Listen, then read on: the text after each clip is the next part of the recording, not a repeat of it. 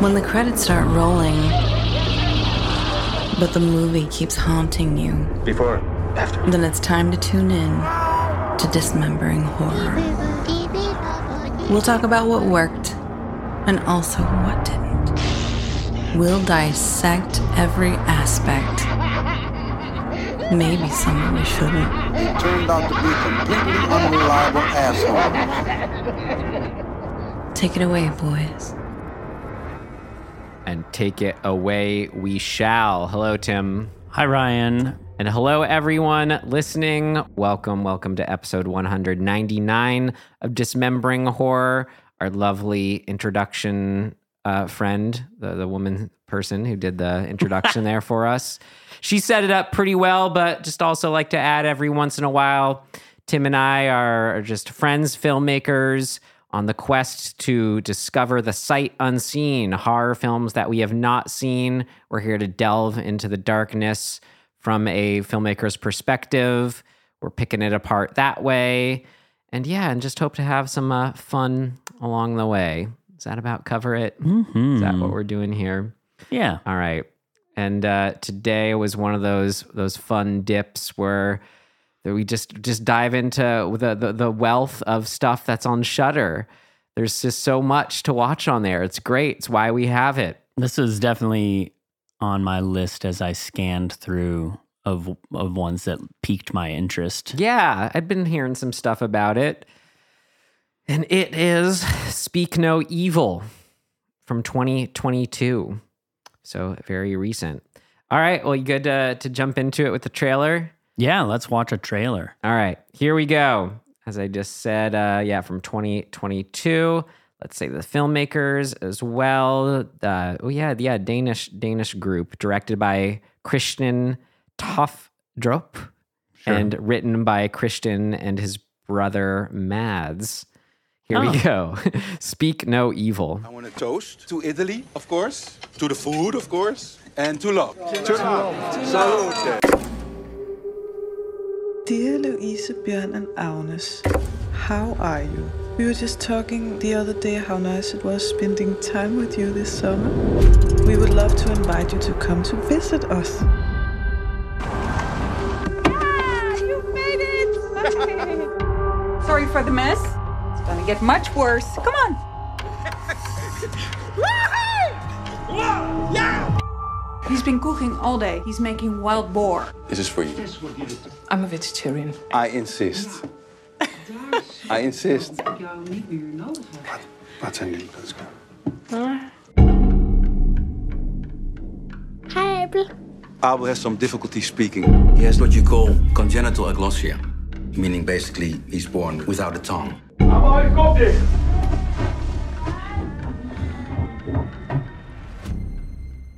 I love how they say the name that we just say as Agnes. Agnes. Yeah, it's different than boring English speakers. All right. So Speak No Evil we are here to do today. And just to kind of tie it to our last episode, a lot of similar themes, I realized, too. Very Infinity similar. Pool. Yeah. Like sort of the emasculation, impotence sort of vibes going on. I was going to say we'll save that. How about? Oh, okay. Something to look forward to. I'm just getting ahead of myself here. Okay, but to not get ahead of ourselves, next what we like to do after the trailer is rate the films per our rating system. Would we tell ourselves to avoid, stream, rent, or buy Speak No Evil? I would. I think it's a rent. I think it's a hearty rent. I think it's a really good film, but it's maddening to me, the character choices. But they all serve a very specific purpose, so I'm like, I get it. I understand what the film is aiming at. Mm-hmm. And it's effective, but it is maddening to watch people make bad decisions. Mm-hmm. But in a fun way. Yeah, totally in a fun way, but it's just like, I think, unlike Infinity Pool, where I'm like, oh, I want to watch that again and again because I I'm intrigued by the layers of it. This one, I'm like, that's a solid movie, but I don't need to see it again anytime soon necessarily, because the overarching like character theme and choices that they make is, I don't want to say surface level, but like it's very right on this level that I'm like, okay, I get that's where we're going. Yeah. Does that make sense? Yes, I agree with you, but yes and no, I agree with you, because it seems more like as for one type of really relatable amount of decision making, then there's maybe one that I wouldn't as so much. So I don't know. There's so it's that give and take. Well, I with think, it. okay, here's a different way of putting it. There's only so much gaslighting I can watch somebody have to go through. Yeah. That's kind of what it comes down to. Well, and it being a horror thriller then seems like that should all be right up your alley Totally. to get disturbed. Okay. Yeah. Cool. I feel like I don't know, just picking up on what you're dealing here felt about the same, but it's just one of those movies where I just want to give it a stream because it's so exactly that quality I kind of expect and want from, like, yes, I pay for this streaming service, turn it on, and great. This is, I nothing really too crazy bad to say about it or anything like that. I'm satisfied with my Shudder subscription. This satisfies that. So a strong end, stream it, though it's probably like maybe at the quality of some things I've said rent it to. Yeah, that's kind of where I'm coming from too. Yeah. Yeah. All right. Well, to continue on, what was this film? Do you want to enlighten us with a brief summary? Is that something I'm capable of doing? Yeah. So two families are on vacation in Tuscany. They don't know each other, but it's husband, wife, child, both families. Bjorn, Louise, and little Agnes. Right. And then on the flip side, you have Patrick, Karen, and Abel. Yeah. So they kind of hit it off in Tuscany and have a friendly series of interactions on their vacations, and then they go their separate ways. But they've made friends, and Patrick and Karen invite Bjorn and what was the other wife's name? Who's? Bjorn, Louise. Louise. Yeah. Yeah, they invite them to come visit them in Holland. They're Danish. Bjorn and Louise are Danish, and Patrick and and oh my God, Karen. Too many names. Karen are Dutch, and so they say, yeah, that'd be cool, and they drive there, and pretty quickly there are little hints of things that just feel a little bit off, and maybe just things that most people would acknowledge and then likely disregard. But that escalates up into a point where it's like, no, this is too weird. They're acting weird. The hosts are acting too weird for the visitors' taste, and they pack up and they bounce in, secret. But then they are compelled to go back, and then you sort of, from then on, it's a bit of a spiral, I guess, of should we have stayed or should we have gone? And the answer is they should have gone. Isn't it always in horror films? Yeah. And it's all couched in this, Patrick in particular, his very mercurial, bombastic personality, where sort of one moment he's super charming, and the next he's like a little bit off that, like flying off the handle, and then immediately snapping back into charming and manipulative. And we learn that he's just full of shit. Like, all the things that they've said about themselves is a lie, and the visitors are in danger. And should I tell the end? Sure. This is a summary. And this is all in the spirit of that you've seen it before, but if not, then it's just getting us all on the same page, all the same. So the husband, Bjorn, has spent a lot of time being kind of wishy-washy about his own, like, should he stand up for himself or his family, or should he placate Patrick and their hosts out of politeness? What he discovers is that the child, Abel, who, by the way, has a quote unquote deformity of not having a tongue, which is complete insanity to me. Right away, I was like, oh, somebody cut his tongue out. Yep. It looks that way for sure. Exactly. That kid is one in a series of kidnapped children from other families that Patrick and Karen met on vacation and did exactly what they're doing to this family. And they are going to ultimately kidnap their child, Agnes, and presumably kill the parents. And that's just it. That's what happens. Yep. They fall prey to their own niceties, basically, and lack of upfront, just straight up communication or trusting your gut type stuff. And that's their flaw. They die because of it. Mm-hmm. And I'd say that's, you said the word niceties. That's kind of what this movie is for me, as an exploration about social interactions and niceties. Yeah. When they become not so nice. Yeah. Like when you're dealing with psychopaths. Yeah.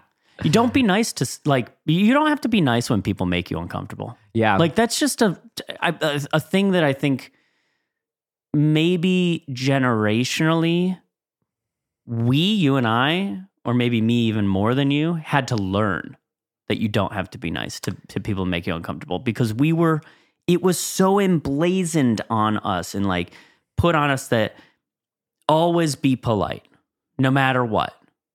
Like, don't stir it up. Don't like cause a scene. Don't like ruffle any feathers. Just be polite. And it's like, when people are being completely insane and assholes, you don't have to be polite to them, even when they don't know that they're being a jerk. Let's come back to this. Okay. That was a PSA. Yeah. All right. Then let's get into it here with all that worked about this film in our section, What Worked? What worked? What worked for you? What worked for you? What worked for you? It worked like a charm. What worked? What worked for you? Okay, yeah, I mentioned themes with Infinity Pool. It's that whole that idea that we don't present our full honest selves and just how we want to be at any given moment. I mean, there's that great scene in this film that's like the Garden State scene, I kind of want to call it. Which, what are you referring to? I do not like that movie, but it's funny because it's like it was the trailer image from Garden State, the poster image where they yell into the chasm. Oh, that's right. So there's that scene in this movie. But that comes right after, or it's part of the same scene where Patrick says to Bjorn, or Bjorn kind of confesses to Patrick, like, I don't know who I am. I feel this me that's just like this regular guy, but I have this feeling right here that like I'm more. I forget exactly how he puts it. And that it's being pushed down all the time. Yeah. And that's exactly that kind of Infinity Pool theme of what they're doing with the Skarsgård in that film. Well, and that's why I use the term impotent, and I don't mean it in a sexual way. I mean that like we don't feel actualized, or we feel that our truest self is being kind of like suppressed by the world, and that we're not complete, or we're not able to fulfill ourselves because of certain social norms or obligations. Which is specifically what this one's about. What is doing it different is like you're talking about politeness. It's, as I saw it, it's an exploration of politeness versus honest self. And it's just so fascinating. Yeah. Kind of like what you said just then, us being a little different age, maybe that has something to do with something, just that like just finding that line is always so fascinating. And thought this film was like so good at exploring all of that. I will still, in spite of the fact that I like wholeheartedly believe that you should speak up whenever something feels off or uncomfortable, I will still reserve that in certain situations for the sake of not, if I know the other person is volatile, I'll be like, well, I shouldn't say that tactfully, because if I say this, if I call them out, I can anticipate that their reaction will be so volatile that like that's worse. That like confrontational volatility could lead to something much worse than what I'm feeling right now. Like physical harm. Like sure, exactly, yeah. But for this one, what's great is the context is, these are just new friends that we made. And it's so great that it just starts it so well with the themes of when they're debating whether they should go or not, they say, well, I have to go because it would be rude not to. Yeah. And that's their sowing the seed of their own demise right there. It was so fascinating too. And I mean, this again, like Infinity Pool, so many movies, it's in that idea of, your honest self versus trying to be polite or reserved or just going outside your comfort zone, whatever. There's that allure we see in Infinity Pool where you have someone, in this case, is they're just beyond terrible people, yet they seem like they're functioning better in the sense of being themselves in a way. So it's like how you feel like where you can relate. It's why you get them to scream and have a good time and be themselves a bit more. Like, is it so terrible to make out on the dance floor? Like, whatever, all those things come up. But just...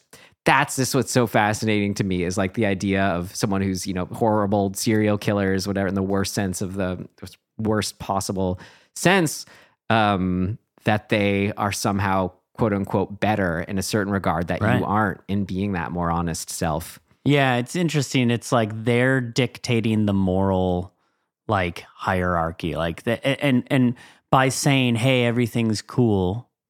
And in a way, they're taking like a neutral stance. Like hey, no judgment on anything, man, because it's all good, is a position that's really manipulative because it supposes that you are above any sort of like moral statute, that you're outside of that, and your neutrality somehow makes you superior. Well, and that's really like it's really, really manipulative. Well, what I thought was so good about this film is that the couple, Bjorn and Louise, they did speak up in certain thing, in certain instances where they'll say, actually, that's not okay to talk to your kid like that. It's not okay to talk to our kid like that. So that way the conflict is just at that level of nuance where I was able to engage with it versus being like, they're just totally passive and annoying. No, exactly. But the response is what I'm talking about. The response is always this this stance of neutrality and like, it's not that big a deal. Like you're overreacting, which is all gaslighting, right? You know how many times, like they say the word relax so many times in this movie. And like that stance and that posturing of like, if you get called out and you go, whoa, hey, relax. It's not that big a deal. Like, you're overreacting. Like, calm down. That's so shitty, right? And so, like, the whole movie is that, and it's just making me go, oh! But then as soon as they do that, it's like, I loved the scene where they're driving in the car, he's drunk, he blasts the music. Oh. And then, but what I'm saying, he then, rather than just being like, it's all cool, he does say, you know what, I apologize, I'm sorry for not doing that, which is another form of that.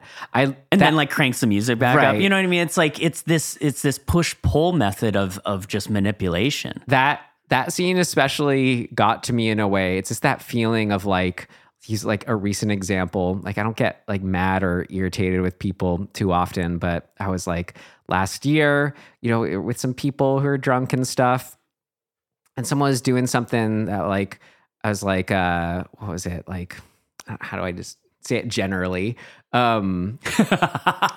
Like, just name names, man. Right. But it was basically, it wasn't what he was doing that was frustrating, that I was kind of like, oh, hey, wait, if you're doing that, be aware of this, is basically what I was saying. Sure. Was it me? Yes, it was you, Tim. Oh, sweet. Because what I was so frustrated about was not that he wasn't doing the thing, but that he literally wasn't listening. It was like talking to like a blank wall. Sure. Just that feeling of like someone just flat out ignoring you, making you feel like Right. Mr. Cellophane. That's like such a trigger for me of just Totally. like feeling like I'm non-existent all of a sudden. And I'd have to like go and like grab him by the throat to get his attention. It's a very drunk person thing. Yeah. Behavior, which sucks. Came up when someone afterwards was like, oh man, you really got mad. I'm like, no, I wasn't. I was mad at not at being ignored, flat out ignored. Right. So that, this movie, that just like, I don't know, it was great. And just that for me is like the ultimate, just kind of like, just the ultimate icky feeling from these people. Dismissal is a weaponized dismissal is a really, really egregious thing to do to people. Yes. Because what do you do? You're literally being shut out. Yeah. And you have zero agency then. Yeah. And that sucks to be in. Yeah. Because you are at that point just completely helpless. Right. Because it's not that like having the music loud is that big of a deal. It's why it gets at it so perfectly. It's the ignoring when you ask for it to be turned down. Yep. I thought the plotting in like the horror movie, suspense movie sense of just everything that was wrong was just like pitch perfect on every single like, when it came and the level at which it was. So like the kid with no tongue, like, oh, he doesn't have a tug. How they treated him, the way that escalated when they're all of a sudden like, when he asks him to get off the slide, finding out that he's not a doctor, God, it was just... Oh, when like the other mom, Karen, starts telling the daughter, like acting like the daughter is her daughter. Right. The babysitter who arrives and like just being, oh no, it's so fine. Leave your child with this babysitter. There's so many no fucking way moments. But because you can obviously. You think objectively nobody in their right mind would do these things, but it's like, no, they do. And we fall prey to this feeling all the time. Because of you want to be socially nice, acceptable, whatever that would like be called. You override your instinct of like, actually, this is totally insane. Mm-hmm. Like imagine that you had a kid and you were in another country with a family that you don't know. And they said, we're going to dinner, and no big deal. We hired a babysitter that we trust to watch over your kid by themselves. There is absolutely no scenario where I would be like, well, I'm not really comfortable with that, but okay. Well, no way. What's so good about it in the horror movie sense is it can play where they are or in like a real life sense too, or why it works in a horror movie sense. It could play that they are actually that oblivious or they are just that deeply sinister and messing with them on that level, which was like the vegetarian meat thing too was so good. Because they made a point when they first meet that he kind of starts like, basically that you'd think he would remember she's vegetarian. They talk about it enough. So that way when we get to, he's like basically force feeding her the meat, we are going, okay, but he seems like he'd remember, but at the same time, maybe he'd forget. It's just like, it's on such a delicious level. That's right. It's these allowances that we give people that we don't know. Mm-hmm. I mean, we give it to people that we do know too, but like in particular, we give people this sort of allowance or benefit of the doubt out of the nicety component because we're like, well, we rationalize these things. Mm-hmm. Maybe he forgot. Maybe he's a little drunk. Maybe maybe that's just a quirk of his personality. Mm-hmm. Like, fuck that. No, he sucks. He's like, disregard and dismissal are like two of the worst things of like personality traits. And if you're exhibiting that, like, goodbye. Right. But then you get it when they're just like, I'm sorry, I was drunk. So here's the thing.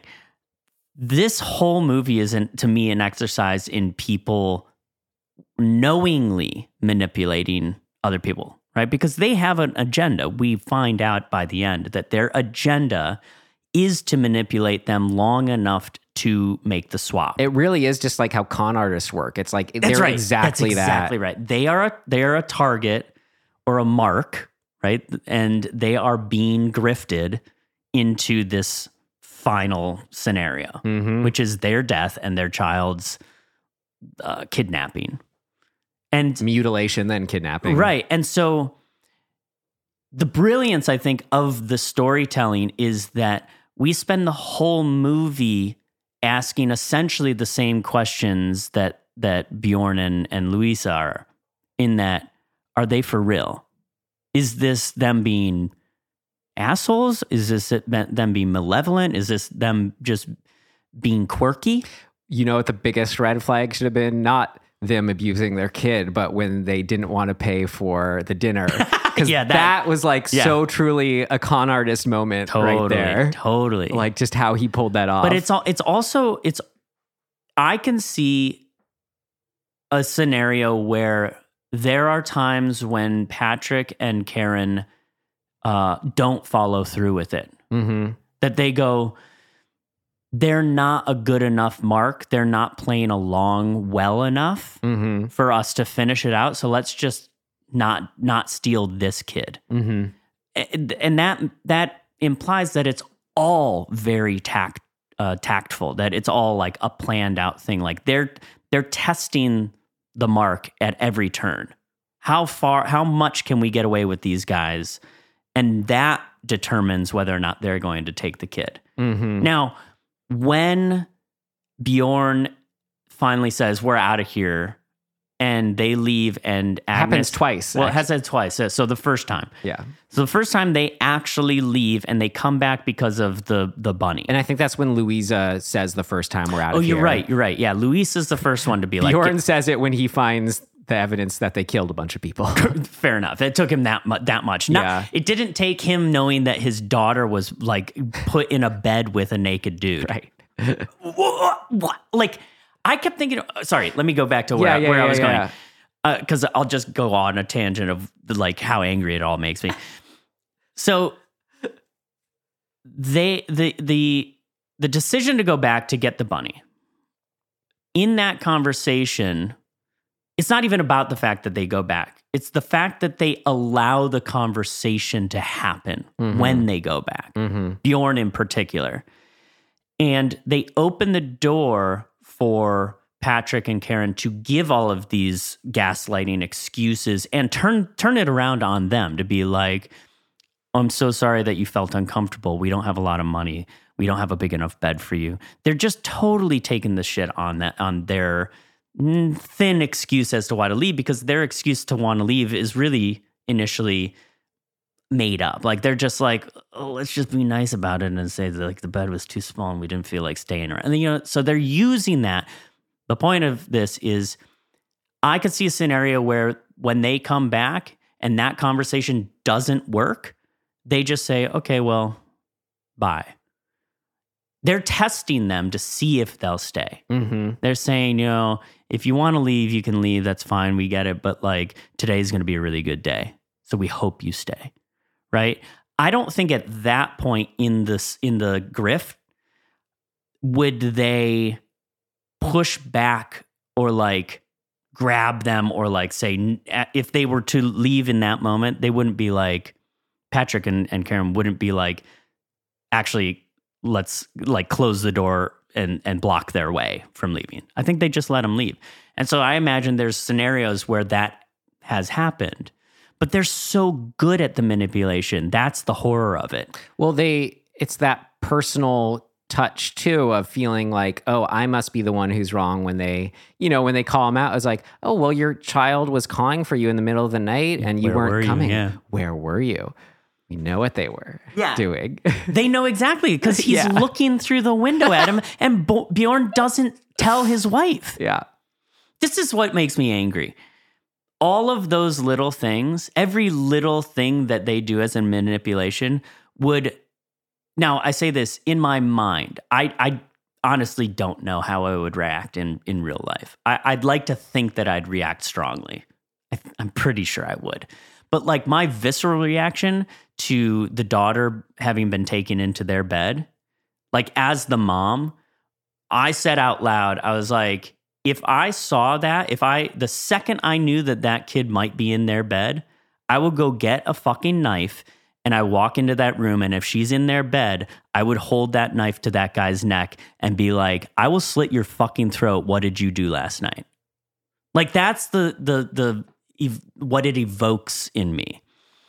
And to see the character not do that is both upsetting and serving a purpose for the sake of the movie. Right. But I get how within the movie it works because, like what I already said, where they made them instantly feel like they did the wrong thing. But I'm talking about in the moment, in the actual moment. And so to me, I'm watching it going, I almost don't believe. Wait, what are you saying? Okay, I'll leave that for later. What works? What I like about that is that when you see the character not do the thing that you want to do, like not react as strongly as you might react, you're already triggered into this state of like fervor, right? Because I'm like, I would fucking ooh. And when the mom doesn't do that, you're like, how can you not? Like, what's wrong with you? And so it's furthering this feeling of helplessness as the viewer, which is what they're going through too. So it's actually good storytelling because it's getting us on board with them, even though we're naturally like beyond where they are. Mm-hmm. So it's making you even more crazy, which that's the whole gist of what these two assholes are doing in the first place. They are making them crazy. My favorite scene for that, perhaps, because it also was just so the perfect embodiment of all these ideas and themes of just like, what do you do in this situation, was the shower scene where she's naked in the shower showering. Oh my God. And, our Louise, who we're with, and then old Patrick comes stumbling in, takes a piss, stumbles out. It's like, what? It's like, just makes, he's so uncomfortable. He brushes his teeth. But he spends a whole minute brushing his teeth. But think about it, like, because what's going, as far as just like, what do you do in that situation is so good, because you say something, you immediately make it more awkward because you don't know if he's just thinks it's normal and casual, or Correct. He's literally just drunk and not aware and not thinking about it. So it's like not knowing which one of those it is. What do you do? How long it is? Do you say something about it afterwards? If it goes on a certain length, do you just say, get out of here? It's like, it was just, That is the tool. Yeah. So wait, the tool? The tool. The tool. It's the mechanism that people like this are always using. It's the tool that they use. The tool is, let me put somebody else in a situation to have to ask that particular question. Well, if I react, am I like overreacting and being a weirdo? So you're putting it back on them. And if I don't react, like, am I like not standing up for myself? And the timing could have been that it was her husband entering. So that's why, you don't immediately go get out. I was surprised that she didn't just say, is that you, Bjorn? Yeah. And I kept waiting for her to do it. But then I'm like you're saying, then you go, well, what's the consequence if she says that and it's Patrick? And he goes, that's an invitation. You've just opened the door for him to interact with you. And it's so messed up to do that to people. Yeah. And that's exactly it, where it's like, you'd rather just minimize the interaction as much as possible. But then you're immediately feeling like you're the victim in a way for it just messes with you. It's bad. But you see what I mean? That scene particularly, it's like the movie in a nutshell in the best ways. Yeah. Without a question. It's always framing things or putting yourself in the position to be able to say, well, you're the root of this. That's what a good manipulator does. And I mean good as in bad, but good at manipulating. I mean, and there's also just the Reed being from here. It's like, the I don't know if it's a stereotype, but the idea that Europeans are just so casual about nudity that it's like, oh yeah, he's just going in, whatever, no big deal. Again, that's using that as a tool. It's weaponizing incompetence, which is bad. You're like, oh, I didn't know. Mm-hmm. Oh. How about, I didn't know that I shouldn't yell at my quote unquote son and throw things on the ground because he can't dance exactly to the beat and he's 5 years old. That's the way we do it. I'm sorry if you think that our ways are different. That was a great scene too. Oh my God. Did you notice that the mug that he breaks is one of the mugs that they gifted them? Oh, perfect. Yeah. Great. I saw him drinking from it. So yeah. Yeah. But that scene too, yeah, where it's great in the sort of horror movie sense too, of like making us actually feel a little bit of joy by like having the cute kids share their cute little dance they came up with, and then just having him like freak out. And that was one of the times where it was nice to have Bjorn speak up and be like, they're just kids. Like, are you crazy? Right. Yeah, it was another good scene. I like that. I mean, every single scene is working on that, like that framework. You know, it's like it's using that framework. I think the great element of the film is that it's progressing, but maintaining that framework in every scene. But every scene gets a little bit worse and a little bit worse. And that I think that's why when you see like trailers or you know, critiques of this movie, everybody's saying, oh, this like just the build of suspense throughout is so well done. It's plotted really well. It's like it just keeps growing, and we keep thinking they might get out of it, but we kind of know that they won't. And then they go back, and it's a little bit worse, and then it gets a little better. And then it gets a little worse, like, and then it gets a little better. I loved how it did take, I mean, till the ending to actually know, you know, stuff is really going down here, to get that confirmation that they were kidnapping people, killing people. Because then we could have all like what was the real juice of the movie here, just that everything, all those scenes we've been talking about in the suspense sense of like I maybe it was like halfway through, but it was so suspenseful when they were leaving that first time. Yeah. And yeah, that felt about like the midway point, right? And then the girl, Agnes, she thinks she leaves her stuffed rabbit behind. That's Shakespearean right there. Like it really she finds is. It right after. Yeah. But it was just so much fun just to have that movie moment suspense of like, oh, like the joy of them leaving, and then the tension of like, oh, of course they're going back. Oh, no. And it's the early morning, and are they going to be seen? I just loved that. It was so much fun. What it's doing the best is that thing that we traditionally associate with kind of bad horror, this trope of like, don't go in there, you idiot. But it's doing it on a more humanly like based logic that we are still saying, don't go back, you fucking idiot. An emotional logic. Right. Exactly. So it's doing that exact thing that we associate with horror. Well, right. What's cool about that scene is when we were late to the mom when she's saying, sorry, honey, like we'll get you another one. We just have to go. It's like, yeah, man, just get out of there. Leave the rabbit behind. But then when Agnes is like, you know, I want the same one, you know, starts freaking out. What's the problem? Why can't we just go back? You know, what are they going to do to us? Basically, I found myself then going back to my like adolescent self and relating to her and feeling like how traumatizing that would be to have like a parent yell at me and basically tell me like, your best friend, your dog, sorry, we're just leaving it behind.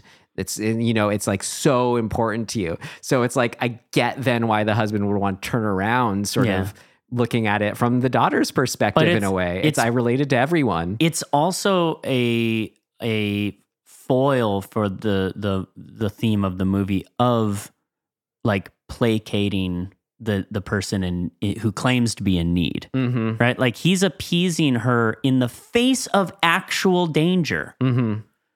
Although he, in the moment, is not yet at that level, but it's like I turned to Britt and I said, can we agree that like if either of us are ever in a situation where the other person is feeling uncomfortable and expresses that we don't dispute it. We just say, if you need to leave, if you turn to me and you say, I need to go, there is absolutely no like argument about it. That's a good couple rule. Right? Like, because the second you start to undercut it, like, then you as a couple you're dismissing your partner then. What's the problem? Right, Chill out. Yeah, you can never do that. Like, absolutely rule, you can't do it. But what's so cool about how this is done is it's done on every level, right? Like, the politeness is running the show. And even with his daughter, he wants to appease her. He wants to be polite to her and like do what's quote unquote right for her in that moment by making her feel good. So it all kind of does come down to this, like, I'm just trying to make I'm doing everything for everybody else, which is kind of what he says in the car. He's like, I can't, like, I'm so sick of smiling all the time. Like, we smile to appease other people, to make other people feel comfortable. Right? Like, he also smile to smile. I understand, but I'm saying that we smile when we don't want to for the sake of other people. And he's doing that constantly. And like, the wife, I don't know, the wife does it. She seems more on her instincts and more... Right, like she's the one who speaks up to explain why they're leaving. Right. Yeah. Like, she's on the level, but she falls prey to it too. Like, after all of that, I mean, actually, the husband is really, like, Bjorn, he's really, really the problem. Because when he sees that Abel has been murdered and he finds out that these people are murdering children and families for the sake of keeping somebody else's kid, I thought to myself, okay, it's like sprint into the house, get your family and get out of there, like, as fast as possible. And there's still this like hesitation on his part. I didn't detect that. I thought he was rushing. Oh man, he eventually does rush. But like, there's this kind of... I thought he was trying to stay quiet. He goes from the finding the pictures first to then creeping around for another minute or two and finding Abel dead. And that, I'm like, I'm already gone. The pictures are enough. Okay, I forget it that way. I thought it was just like he happened to see it when the second we were like, oh, that's what's going on, my instinct was you start running. So what are you saying worked for you? So what worked is that he's not that guy. That's the point of his character. He's so not that guy that he won't even tell his wife in that moment what's up. He just says, get up. They get into the field. The car runs out of gas or gets stuck. And he says, just stay here and lock the doors. It's like, no, dude. Step out of the car with your wife and say, we're in deep shit right now. Right. That was the thing where I was like, almost maybe it's a what did not work, because I'm like, was just so frustrated that he wouldn't fill her in on the situation because he obviously should then. That's who he is. But at this point, it was like, no, the movie being the movie it is does justify that he's making these mistakes. His character is not allowed to do that because everything he does is for the sake of keeping the peace. Right. So if he tells his wife in that moment what's going on, he risks her completely like melting down, and then that gets in the way of potentially them getting away. They would be alive if not for that, which is why it's so good. The final line, the sort of always the horror movie moment, it becomes a thing. I feel like it's just really interesting when writing films, like how to deal with this moment. But essentially asking the killers, why are you doing this? Straight up what he asks. And Patrick says, because you let me. Yeah. Spot on. Yeah. So here's what I really like about this style of movie. It's telling us exactly what it is the whole way through, but it's framed in a way to make us question what it is until that moment. So it's like, it's so thematically consistent that of course, whatever. It's a movie. We know we're getting into a movie. We know where it's going. But like, it's not afraid to just like be what it is and say, look, this is a movie about people, like people suffering the consequences of their niceties because they let people be assholes to them. That's it. That's the whole movie. And it's just every scene is a reinforcement of that thing. And they're not like squishy about it. They're just like, yeah, that's what this is. And I like that. I think that's, I don't know, I was going to say refreshing, but it's not refreshing. It's just like, it's comforting. It made me think like the way, yes, it was what I was going to say. It's well done in the sense it made me think of the way like that you sort of defeat this sort of manipulative con artist thinking is to catch them in their own established logic. Oh, that's which, interesting. If you remember, I don't like to talk about it, but I got conned by the con queen of Hollywood. I know, poor Ryan public, which I just did. But I remember it was like the way out of it, I was with you here, was like just to know, like confirm what we had last talked about and then be like, oh, no, I didn't change my mind because we said this last. And then that left him, okay, well, great. Then we'll wait to talk about that. Okay, and then great. He's gone. Yes. Right. So because he knows that you've caught on. Yeah. Or you're no longer playing the game. Right. I'm no longer getting, he's no longer, he didn't find that little in anymore of, oh, well, let's just do this then, whatever it was. Right. But that was he could have tried, but yeah, I think you would kind of painted him into a corner, so to speak, by calling that out. Mm-hmm. It was so messed. That whole right. That whole I thing speak sucked. from that. And that is why I made the con artist connection earlier. Right. But no. So in this film, it's like he could have found that out if they had just stuck to the bed's too small. Agnes isn't comfortable here. Sure. Like that's all they could have left it at. They could have been out and clean, right. But instead they got goaded just that little bit to reveal like a little more, which is then where they found their con artist in again. I have another take on tactic to defend against this shit. Manipulators will always put the onus of responsibility on you. Mm-hmm. You do not owe them an explanation ever. Mm-hmm. If somebody says, well, I need to know why, you say, it's not your problem. I'm not going to give you that. And the second you extinguish that pathway, they no longer have leverage. Right. And that's essentially what I mean by it's like a form of that is going, oh, we aren't comfortable because the bed, period. Sure. know? Yeah, you could just dig in. And they could be like, well, this and that. And you're like, doesn't change anything. Yeah. Goodbye. Yeah. Man.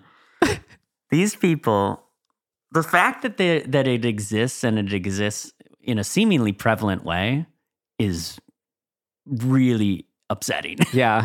Because I've seen people like yourself and like my buddy Peter, same stuff. Just got completely wrapped up in a very, very talented con artist's like thing. And like, you have no idea. You have no way of knowing that you're getting taken. Mm-hmm. I mean, I've had people do it in a less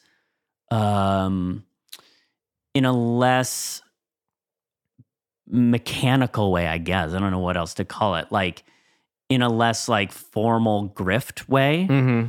and more in the way of like, oh, I'm just gonna like kind of take advantage of Tim's like generosity. And like eventually, it's not like I've lent a lot of people money, which is really dumb of me.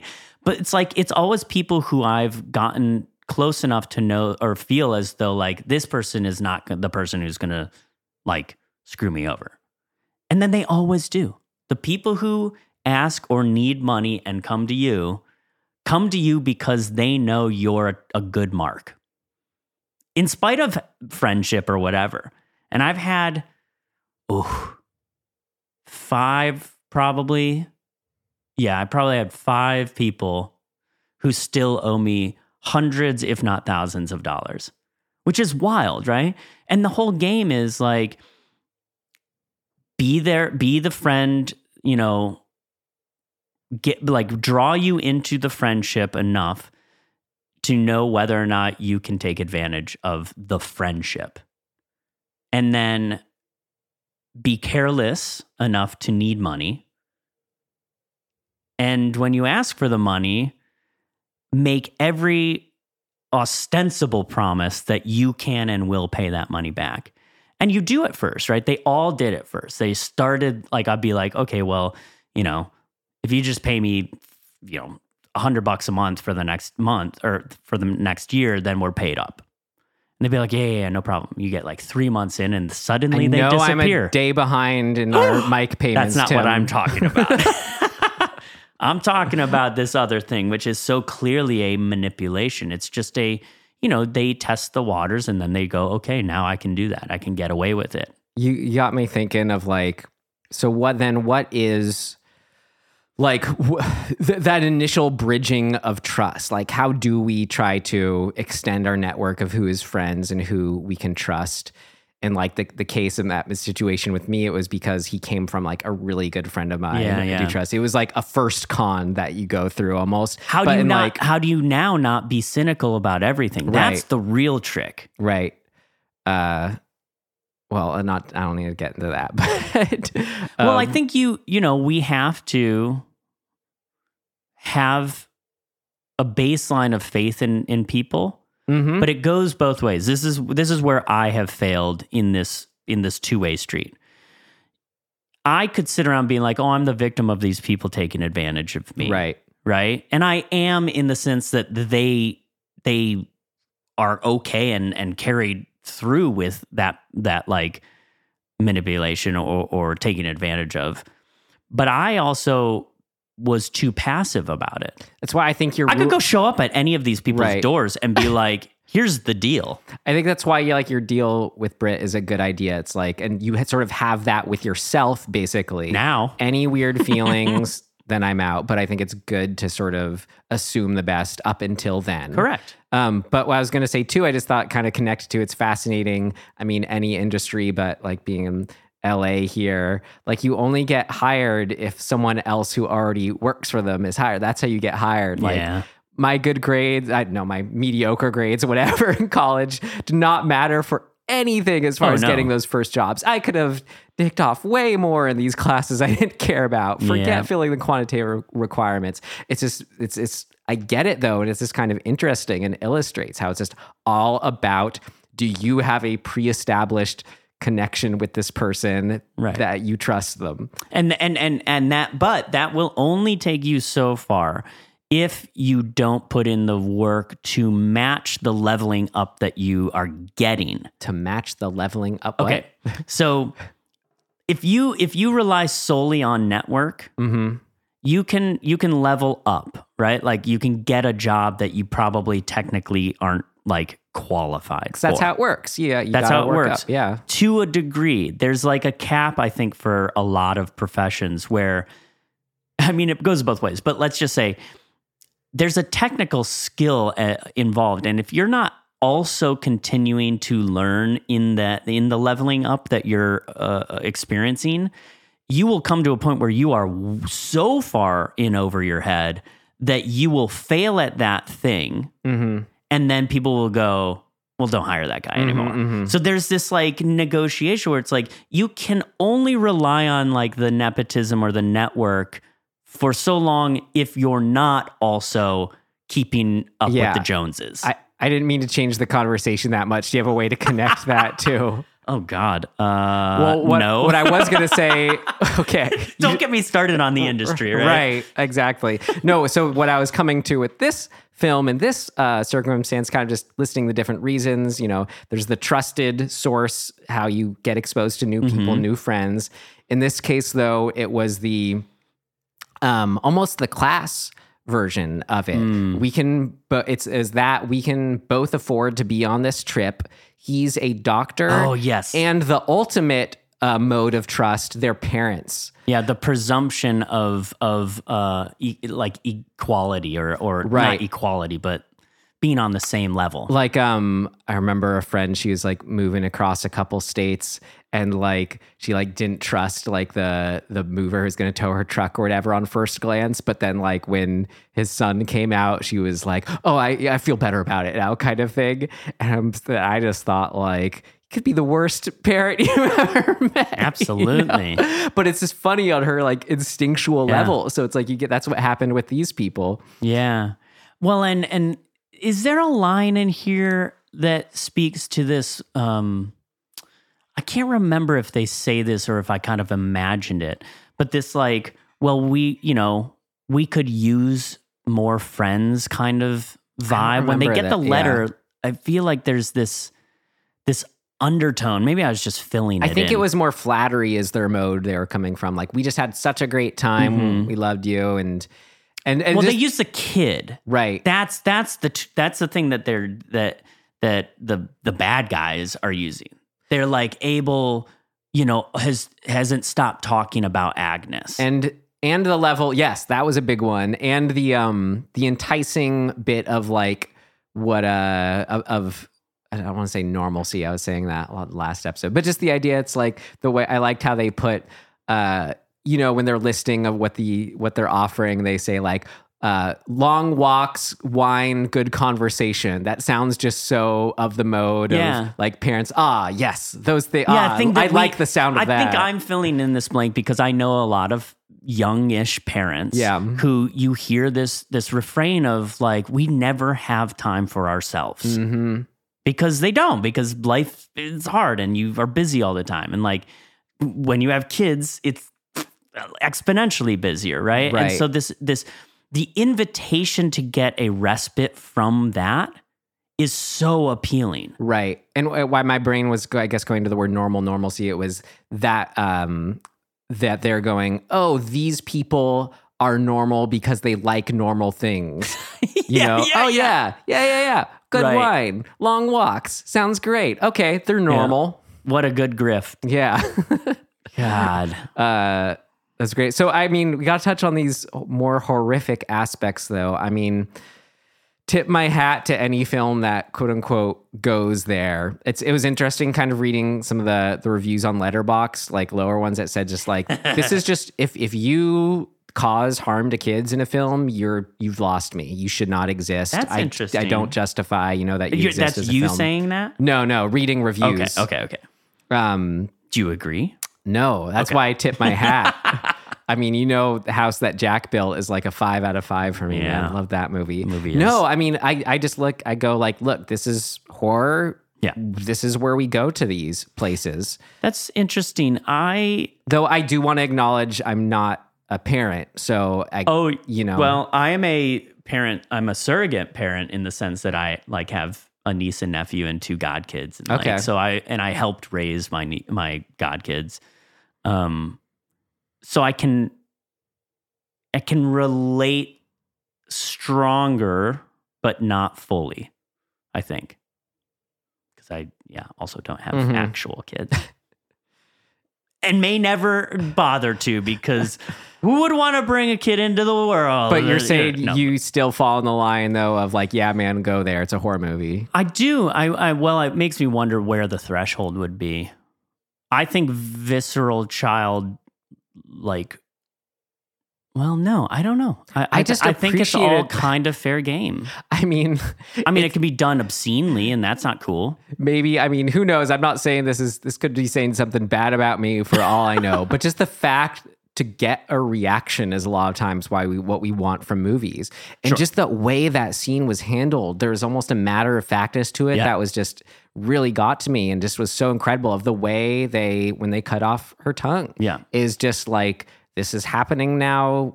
Here we go. I, at no point in the process of that scene, like, stepped out of the scene. I was just like, oh, here it is. There, it's going to happen. And oh boy, there it is. We've moved into that realm of this movie.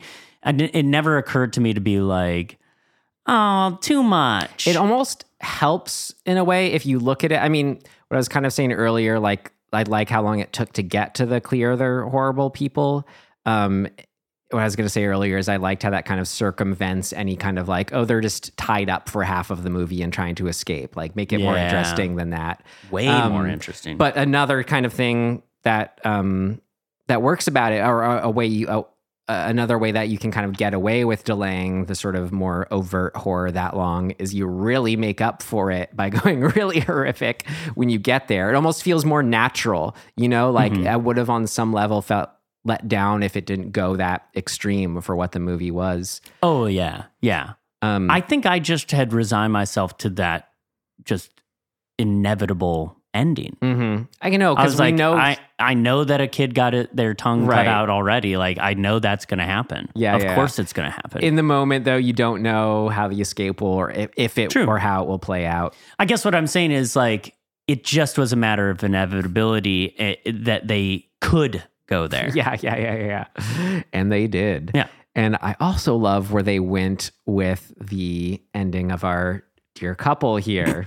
Bjorn and Louise. And I was curious because you're always more like projecting, I should say, or accurately gleaming any references or sort of meaning behind certain things. So all I know is that I loved that they forced them to strip and that they stoned them to death in a pit. I thought that was just something so freaky and just evil and got to me about it, and visceral. Like the effects of it looked really convincing too. Very. However, those made those bruises appear. Harkening back to Shirley Jackson's The Lottery. Okay, which is a short story that I wish I'd read it before we talked about this, but my memory of it is essentially that a town, they randomly select. That's right. They randomly select somebody in town to be stoned, and it's sort of a tradition of like almost a gleeful tradition. It's just like what they do. And I love that the stoning, I mean, because there's also biblical stonings. I'm not a big, like theologian, so I can't pull up those references, but I know it happens. But to me, The Lottery is a good, thing to reflect off of, because it's taking the horror of stoning somebody, killing them, and putting it into the town square. It is the town just normal thing that they do out of tradition. And I think that the connection you can make from that to this movie is what Patrick says, because you let us. Like, it's almost like saying we let society be terrible. And that's, and I think it's the permission of it all. That's what I think is so great about the stripping down and the stoning, is it's a continuation almost. Maybe it's too metaphorical, whatever here, but of that, because you let us. Because I'm thinking, like, when they tell them to strip down. Oh, I see what you're saying. Yeah. It's hard to get killed by stoning. Stoning from two people. Even like visually, they are up high, they are below. To add like insult to injury, they made them strip down first. Like, I feel like, I don't know, who knows, but if I was in that situation, I'd be like, no, I'm at least going to die with my clothes on. Like, you aren't going to get that final whatever. But the fact that, they continue to be like, you're using the term submissive or whatever. I'm going to find the right word for this, because I bet you there's a really good one. It's this lack of fight. They have no fight in them. They don't want to, exert that, come on, guys. Yeah.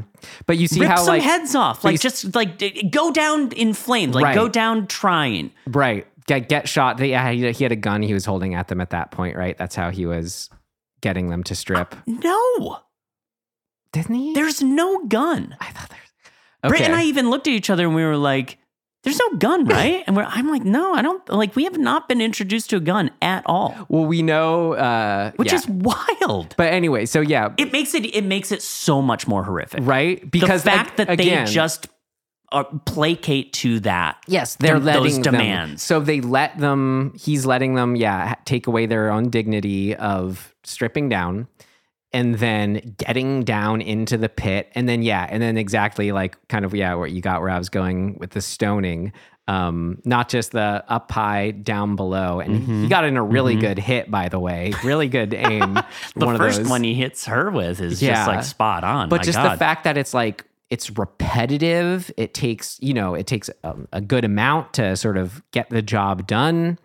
Like you think they'd fight or crawl like that. An initial stone would get them to like at least just try to pathetically probably, but at least just try to run. They don't even do that. And that's what's so like powerful about it is it's like they just sink into their own, just helpless self in that moment. It's like they've, as I said, they've sown their seed, and it's a great situational metaphor for all that's been set up. It is, because at the end of the day, it speaks to the broader sense of this, that we as a society, I think often, and this is only true for certain sects of society, by the way, some swaths of the population, I don't want to make this broadly general because it's not, because women, people of color, marginalized groups do not have this experience. But everybody else has this experience of being lulled into a sense of it's all cool, like everything's fine, and we can talk anything out, or we can, rationalize anything. And so when you have that idea as your foundational like view of the world, and then crazy shit starts happening around you, it's almost like your brain just collapses. Your instinct to fight doesn't exist because it's like your brain can't even process the scenario that's going on. I mean, it's a version of shock, I guess. Like you could correlate it to why we feel more shock. Like it's just apathy but on it some is, deep yes, level. it's like this deep apathy because you can't even believe that this is happening in the first place. Or it's just like you don't even want to confront believing it or not. You're just because like, you've never been trained how to. You're just kill. You're just kill me resigned or not to it. Yeah, and that's so depressing. Mm-hmm. But it is very true. There's It's like the dad being, kind of roughhousing the kid. Come on, fight back. Right. It's ugh. Well, I remember too hearing this recently that like there's other components to the nervous system responses of like fight or flight. We say fight or flight all the time, but there's also freeze. Like freeze is another response. Continues the alliteration too. It does magically. I think somebody did that purposefully. like you choose freeze instead of some other version of stay still. Yeah. Paralyzed. And so like I could justify it in that moment too, that they are just in such a state that like they don't have the capacity to fight back. Mm-hmm. Not everybody does. Mm-hmm. Right? Like some people just don't have that because their nervous system does a different thing. I mean, I think we, in general, hope in those moments that we would have fight and fight back. But, like, not everybody's like that, man. So they've also been really messed with throughout this movie that it's just such a mind fuck that I'm kind of not surprised that they're resigned. I mean, look end. what just happened to what they witnessed their daughter went through. You could just totally give up at that moment. Yeah. It's almost like they did it in that order in front of them for that reason. Totally. Yeah. Well, anything else you want to say worked for you here? I think that pretty well covers it. I mean, we could go on and on. I think every little moment has this stuff in it. So it's like, go watch the movie if you haven't watched it, or watch it again. Great. All right, then we can move on to our next big section here. What did not work? It's not ready yet. Seems to work okay. No, something important's missing. What did not work? I think that it is a very fine line. As much as I am compelled to justify a lot of the behavior in the movie, I don't know. I want to say that it doesn't work fully, I guess, what I've justified. Like, it's really difficult for me to watch that movie, in particular, the final act, what we were just talking about. I think that had we been given inside the car when the tongue is being cut, had we gotten just a little bit more or a lot more of Bjorn and Luis, like viscerally, animalistically fighting for that to not happen, and then being subdued and just being helpless, would have solved almost all of that feeling of like. It was hard because it almost, I don't know, maybe it did just work for me, but I could agree with you too. The way that bad dude Patrick was able to just physically punch out Bjorn. It feels like he basically knocked him half unconscious with a few punches. Right. I mean, I hate to be like, he was a big dude, technical about it, but in a small space like that, it's actually pretty hard to like hit somebody really hard because you don't have. Looks like he did. He's a strong guy.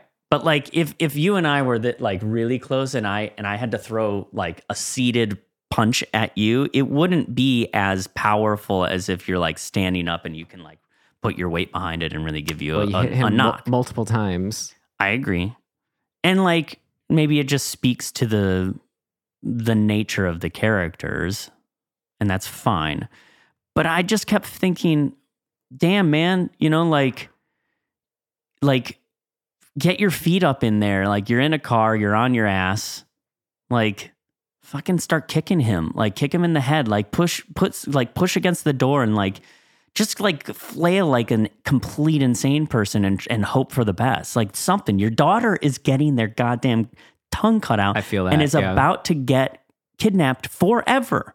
And you are going to die if you don't give it everything you have. So the movie, I feel like, is saying that was everything he had. And that's really depressing. Which is set up in a way of him saying, yeah, I know there's another me in there, yet who have I become? Okay, but I think that they're missing... Right, you could have explored that just as well or even better had he tried to show that of himself. Right. Well, to me, what they missed is why have the screaming over the pit scene if you're not going to get Bjorn to, or roar. Let's call it a roar, because that's kind of what it is. Could have been a good callback. He roars and makes a valiant effort. Right, and then it can also fail. It can still fail. He roars and then pathetically still gets punched out. Right. Yeah. But to not get that, I think, is the one real like miss of the movie. It could have been great then if that had happened, it would have been all that much more just horrible and juicy if then, after that attempt, they had just kind of laughed at them after they subdued them again. Yeah. Oh, big scary man all of a sudden, Bjorn. Right. Other than that, though, like nothing really stuck out. I did sort of mention this. It's a plot issue that he sees the pictures and then slinks around more and discovers Abel. I didn't quite get like why. It felt wrong. I can kind of think about it now, but it felt a little distracting about that they would kill Abel then and there. Why was his dead body in the pool? Why did they kill him then? I guess it was just because they were getting ready to replace him. That's a good question, actually. It's a little murky, right? Is it because they're getting ready to replace him? They've said, oh, we've got them enough. Did they want to just set off this course of events and get him to leave? That's possible, because Patrick does kind of, he's overt about it seemingly enough to get Bjorn to take notice and then lead him outside. Mm-hmm. So sure, but I just think that whole sequence becomes a little murky. And it still works, but I kept saying, like, it's almost like we've had too many instances of Bjorn not reacting enough that I was like, this is the one where you go, no, actually now it's time to get with it. Like, get inside and get your family out of there. Which I did read that way, so maybe we differed there. But Once he gets inside, yes. But I think that there's actually, that maybe it's just a missed opportunity for him to be like, the oh shit of it all. Like, I didn't see him in that moment, like, go, I have to get my family now. Mm-hmm. I think we just kind of cut to him coming into the bedroom being like, we got to go. And I don't know. For me, it just is a thing I wanted. Mm-hmm. Nothing really more than that. All right. Maybe. My only real things were just my weird little like stylistic things more so with kind of like another movie that's kind of similar vein overlap, I guess, as far as these takes place in real life, people exploiting one another, but Lake Bottom. It just kind of bugs me when you have like night scenes shot a certain way. When you knew I was just laughing because you knew I was that this is my taste. I remember there's a shot of the field where the blow up light, whatever they have that's simulating the moon, is just off camera, and it's so bright. And I was like, yeah. For movies like this, like I like it where it just looks, I don't know, it crossed the line where I don't want it to look lit. I want it to look like this is really, really happening, not being able to see in the darkness and all. Yeah. So that little thing, whatever. But since most of it was kind of during the day, it looked pretty good, I was still able to get into it. But more just a matter of taste thing, whatever. Yeah. And then another little stylistic thing. It was weird. I kept going back and forth depending on when it was used. Their sort of technique of blasting intense music. It was like pretty minimal on the score. Oh, I forgot about that. You sort of had these transitions of just sort of like setting up them driving, whatever. A flash forward is how I think it started, or maybe it was another couple at the beginning. I forget. They had some cold open that used it. And that first one kind of took me out where it was just like so much. It was like the car driving down from the point of view. Oh, you know what that is? That's Patrick and Karen being late to the hotel. Oh, right. So anyway, but it's like this over the top operatic, like orchestrated, like dun, dun, dun, dun, dun. It's like whoa. How does this relate to the movie? Which I think it's cool just as a sort of technique to be like, all right, what's been done? Where are we at with just sort of ways in horror movies where you want to set up that intense stuff is going to go down, big emotions, da-da-da. So I respected it. And there were a couple moments where I think I'm like, okay, this is feeling right here. I'm into the movie now. But it was weird. It was just kind of like one of those hit or miss things. Maybe on a second viewing would be better. You know what it makes me think is that there's an attempt in the overall thematics of this to say that this is a tragic opera. And so because it is. I mean, with that ending, follows, the stoning feels that way. It follows operatic tragedy like kind of form pretty well. And so the attempt seems to be that they're using that music to kind of signify that, or at least to give it that like feel. I just don't think it was used delicately, I guess, enough. But that was the technique is inherently about not being delicate. I know. I don't mean, it's that it doesn't, it's not wrapped up in that in a full way to me for the movie. And it could have been, you could have really leaned into that. And I think that maybe would have been cool too, but it felt like they kind of it should have been more or less somehow. Yes. But I mean, I like that there's the attempt at the sort of operatic nature of the story. Yeah, no, exactly. That's cool. Did and did not work. Well, any other things of note you have? Oh, are we there? Oh, right. Sorry, I forgot. We're on what? Any other? What did not work? I don't think so. Then we can move on to what I just said. All right. As I just said, here we go. Things of note. Things of note! This should be interesting. Okay, I have a question. It's not a worked or didn't work, but it is a question that I was left with at the end of the movie.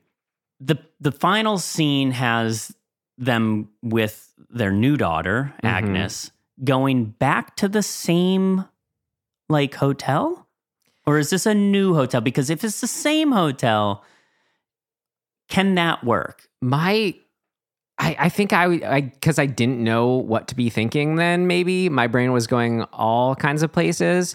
So I thought this was just part of like a kind of a child slavery ring, whatever you call that. And like this was some other like group of people who had bought another kid. Wait. So the final scene made you feel like that all those families that we're now seeing are other Patrick and Karens that have been doing the same shit? I realize it's, probably not it now, I mean, but listen, that's a read. Like, that's a true, bold read on it. I think it was just because what I was expecting was that's what they were doing with the kid. I guess rather now is it's just they sort of just always kill and then replace. Well, they get to have a one. kid at the same age forever, right? Well, I think that's the horror. To me, that's more horrifying. I was just so on the read of like when he's like, "Oh, I don't believe in working." That basically meant what their grift was kidnapping and selling kids. Oh, yeah, that I kind of took it one step back from there, where I was like, you can kind of by killing these people, you can kind of live for about a year off of like just selling their stuff, their stuff, bank accounts, maybe if you can get into that. But yeah, I see what you're saying. That was my horrific kind of like read on it was chopping off the tongues of kids and selling them. But why kill Abel then? Yeah, no. So that does kind of. So I think what you just asked me if what it was is it. That makes sense. The reason I even posed that question is because I was like, well, we've got a logic problem if they're going back to the same hotel. It just says as the couple target another vacationing family for their next potential murder. So I'll say... It can't be the same hotel. So, yes. It can't, because can you imagine you run and work or both run a hotel in Tuscany and every year Patrick and Karen show up with a new kid? Yeah. And it just so happens to be the kid that you saw the year earlier. Didn't you have a daughter last year or is a son? Hey, isn't that our guest from last year's kid, Bjorn and Louisa's kid, Agnes? What are you doing with her? Oh, her tongue's gone too. No, so they're in Europe, man. So they can lots of vacationing spots at their disposal. Oh man, yeah, it's got to be that. It can't be the same one. I just wanted to bring up what we were talking about earlier. About when you're making your PSA of just speak up, you were saying, right? So so in general, I think we could say that you think people could and should speak up more than the couple did in this movie, as an example. Yeah. So is there a way, so I'm kind of asking, doesn't that, if they were to, using them as an example, or just to say in real life, if one is to, doesn't that make for a more honest and therefore like just satisfying relationship? And what do you think that sort of line is of like, that's always my, I don't know, say Achilles heel. Could be my own trap where I'm like, how far can you push saying things to people and being yourself, quote unquote, Like what and does that change, I guess the way I would kind of try and frame it is that you are only responsible for yourself. So you always start there. And so if your expression of your needs, that's still you being responsible for yourself. So you don't have to, in expressing your needs, you don't have to be like critical of the other person even. Like that's not necessary in that interaction. So if Ryan does something that makes Tim uncomfortable, I can just say, hey, that made me uncomfortable. I'm letting you know. Turn the music down. So you can do with that what you want, but I'm letting it known so that I can make a choice. I can choose to leave. What it does is it allows the other person to take some personal responsibility without you demanding it. You just open the door for it. And some people will, some people won't. Like, that's their problem. Our job is not to like educate people into being a certain way. I just don't think that works. I think most of the time when you try to do that, especially with people who are pathologically bad at boundaries, they push back. Like they'll double down, or they'll find a way to like try to turn it around on you or whatever. So in my experience, that's kind of futile. But what you always can do is just be honest and express your boundary. Mm-hmm. You'd be like, hey, I'm not comfortable with that. The end. And if you do it in a way that is non-combative, which I think is also important most of the time, then you have taken personal responsibility, and your job is done. Mm-hmm. You can step away. You can do whatever. So, I mean, that's what the more interesting thing is. Then maybe it's like but it feels like people won't always speak up in that way. No, they won't, because we do this. Which is them in this movie. Right. We do this thing where we anticipate reaction. And that's actually like, that's the flaw of humans, I think, a lot of the time, is that we have all these conditionings of like how to behave, what is appropriate, what's not appropriate. Women in particular experience this because Western society has been really harsh about telling them that they have to behave in certain ways or else, right? And I think that's true with marginalized groups as well. But like white, straight men, generally, like they've been given all these allowances. And so like, I think a lot of people don't even realize they're being assholes. I mean, you've put me in a really awkward position where you're like, are making me defend white straight men, but I feel like plenty of times but you don't have to. In my life, I would want to say, do that exact thing of like, oh, well, I want to do this, but I can't. Well, that's different though. Mm-hmm. Wanting to do something and defending your boundary are two very different things. Mm-hmm. Like, I want to, like, I don't know, a want it can be a crude thing, and it can invade another person's boundaries. Yeah, you were talking specifically about the being on the end of speaking up or not, when I was coming back more from the other side of like the being yourself or not. Sure. But I guess what I'm saying is like, as you know, in a culture of patriarchy and misogyny, it's often frowned upon as the person who, you know, the white straight dude of that social construct.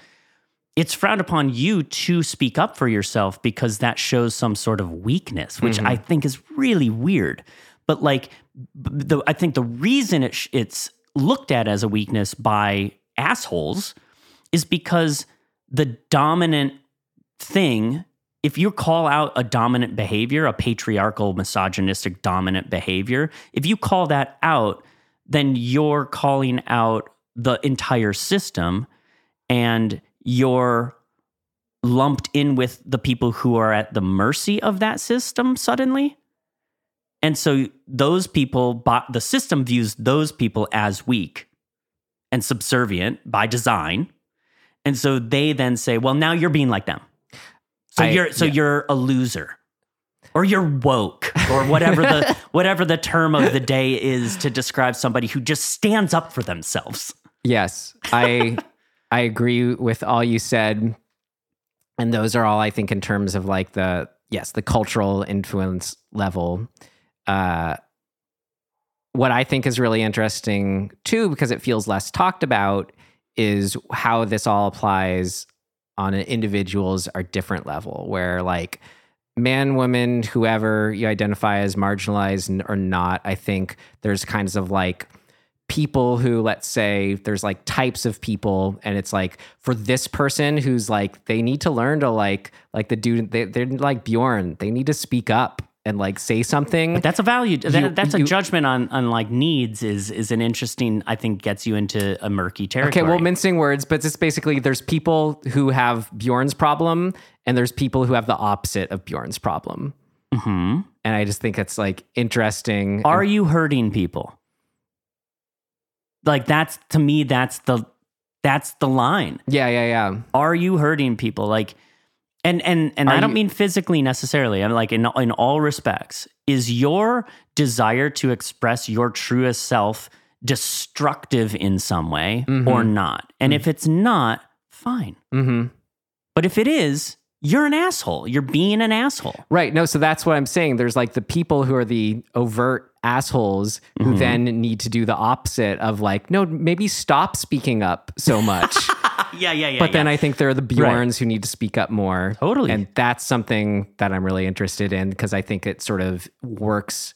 Of course, there's the cultural influence, but I think we like only look at that lens a lot. And I think, and then kind of want to apply it like to sort of downstream because maybe more people are under like sort of on the cultural influence side. But I think like there's individuals who's have very different issues where they could be total opposites as far as what you'd want to tell them advice wise, as far as in this case, like social interactions, speaking up or not. It's also is what you're doing a manipulation tool. Like, you know, like this movie is that's what we're watching. And people, I guess I'm going to make a broad statement. I think people manipulate other people for gain of some sort. So like what we were talking about earlier, networking and getting a job that's just at your next level. Yeah. You can say, that's great. You deserve, you know, you're fighting for yourself here to get this job. But then could you also say what you're saying? Oh, you're just manipulating this connection to work your way up. That's selfish. Yeah, but that's a value judgment. Right. And so that's what I mean is like that stuff starts to become murky. Like, is everything selfish? You know, it's like you start to boil it down and you're like, well, what are we even talking about then, right? But if you're manipulating for gain at somebody else's expense, that's bad. If you're manipulating for gain and there is no like consequence, I don't know, maybe that's okay. I'm not sure. I have to ask. Now I'm like, well, that's an interesting question. Is that okay too? If for me in my like, or whatever, like my construct of ethics, maybe, I don't know. I tend not to do any of the above, which then I'm like, well, damn it. Come on, man. Get it together and do something. But don't be an asshole. Right. And that's what I'm saying. Like there's the Bjorns who say, yeah, come on, man, get together. Then don't be an asshole. Yeah. Or you want to tell an asshole, dude, be more like Bjorn. Just. I want to tell assholes, and maybe this is a bad thing, but I want to let them know when they're being an asshole. And that's just me, I think, being a little bit self-righteous. And then to tie, it back to my initial question, then if that's someone you're close to or growing close to, I think then that does build a stronger connection over time. Yeah. You may have a little like tiffs along the way, right? But at least you're kind of helping and sussing each other out, being like I think I remember, so I got really mad at someone who like, she like would litter her cigarettes, and I'm just like, what are you doing? Like I'm walking here too. Like this is my neighborhood too. Yeah. Like so you're just gonna wait for me to come back and pick it up here? I went and picked it up. She's like, what are you doing? I'm like, well, I don't like walking around trash. But that's an interesting example because that has a bigger implication. It has a global implication. It has everybody is affected by that implication. Yeah. The greater good is affected by that. Right. But then to see it from their perspective, they literally didn't think of it as something strange. So actually, this is a good example. I was at the bar the other day and a guy was on the patio smoking a joint. You're not allowed to smoke on premise, period, in any establishment, like unless it's really like the licensed, designated, like here's where you can smoke. But typically in LA, you have to be on the sidewalk or away from the business, like 10 feet or something like that. And this guy's smoking a joint. I was like, hey, come on, man. Like, in this way I presented it was like, you know the rules. I didn't say that. I just was like, hey man, you can't smoke out here. Mm-hmm. And he's like, what? Why? Or I mean, everybody else was. And I was like, oh hey, I'm not coming at you like I have a problem with you. I'm just telling you that that's the rule, dude. Like I'm just enforcing the rule. It's zero personal like aspect to this. I don't care where you smoke in actuality, but the business will get fined if you're out here. So don't take it personal. That's for the greater good, right? And he got super ruffled about it to the point where I had to be like, yo, it's not that serious. There's a door right there. You could just step out onto the sidewalk. It's all good. Yeah. I'm not mad at you. You don't have to defend yourself, right? I'm just go 10 feet over there and you're good. The guy smoking a joint getting irate. It's just I was like, this is irony. Yeah. Like it truly is. Yeah. But yeah, anyway, so it's stuff like that where it's like, I'm not exactly sure why I use that example, but the greater good, it's not a personal attack. Mm-hmm. And so if the person is unwittingly doing a thing and you inform them that there are people out here that would appreciate it if you didn't do it that way. Oh my God. I mean, I wanted to be, sometimes it feels like you do want to be an asshole back to make a point. Like I know. I was driving, it was when I was working in Culver City and commuting we do it here. When we're driving all the time. Yeah, I know. No, get this. I mean, you've probably seen it. I was on La Brea, stopped. The car in front of me, they like took out their whole like giant bag of finished fast food. Oh no. And just put it on the ground. No. And just like on the middle of the street. I wanted to like pick it up, put it back, hand it back to them and be like, oh, sorry, you dropped this. I have done that once. I've done that. Once on Franklin. I was so mad. I did that once on the street. I forget what it was, but I played it off so innocent that it worked. Where I was just like, "Oh, I think you dropped this." Thanks. No, yes, oh God, yeah. This is so littering really gets to Tim and I. It does. You know what else gets to me? Hmm. If you throw something at me, I have like a visceral, like immediate, like I'm gonna fight you. Think fast, that kind of thing. Yeah. Well, no, not exactly that, because that's kind of fun. But like, if I'm in an argument with you or something, and you like, this has happened when I've worked in bars, and it's comical in hindsight because what's been thrown at me most of the time is not stuff that can hurt me, but it's the act of aggression that just immediately like I mean, I've never thrown a punch in my life. I'm a fairly passive person, but I have tackled people to the ground. Wait, sorry. So people were throwing things at you in a bar that wasn't playful? Yes. So I had a guy where he was too drunk. I cut him off. I told him like, it's time to go. And he like fought back. He was like, fuck you. Like I'm fine, bro. And like made a whole thing. And I was like, no, dude, like get out of here. And it got to the point where I was like, had to be like, get the fuck out of here, like yelling at him. And he turned around and then he turned back and had grabbed something. And I didn't know what it was. And he threw it in my face. All it actually was a stack of cocktail napkins. So they just fluttered around me. Yeah, exactly. But because of the intent of the move, like I'm gonna throw this thing at you in aggression, I lost my shit. I literally jumped over the bar and tackled him and dragged him outside, dude. And my buddy who was working the door was just like laughing at it the whole time. He was like, "Man, you really don't like napkins." Yeah, and I was like, "It's not about the napkins, man. It's about the intent, right? Like it's about the act of aggression." Dude, that's intense, man. You aggressed him right back. I did. It snapped, Tim. Jeez. That's what happens when you work in a bar for a number of years. Your fuse just becomes ever so shrinking. Anyway, so I don't know why we got on this. What's the line? The line. That's true. And I, like admittedly in that moment, I crossed the line. There's no reason for me to respond that way, but I had just had enough. And I was like, you don't get to do that. The line, and when can we cross just enough to make for a better relationship? Yeah. It's hard because we are in a time of everybody thinking that their opinion has weight and validity because of like social media or Twitter or whatever. And that creates this very strange dynamic because the amount of uninformed opinions now that I see, like, you know, I'm on Twitter looking at the DC Comics, you know, movie universe that's getting shifted.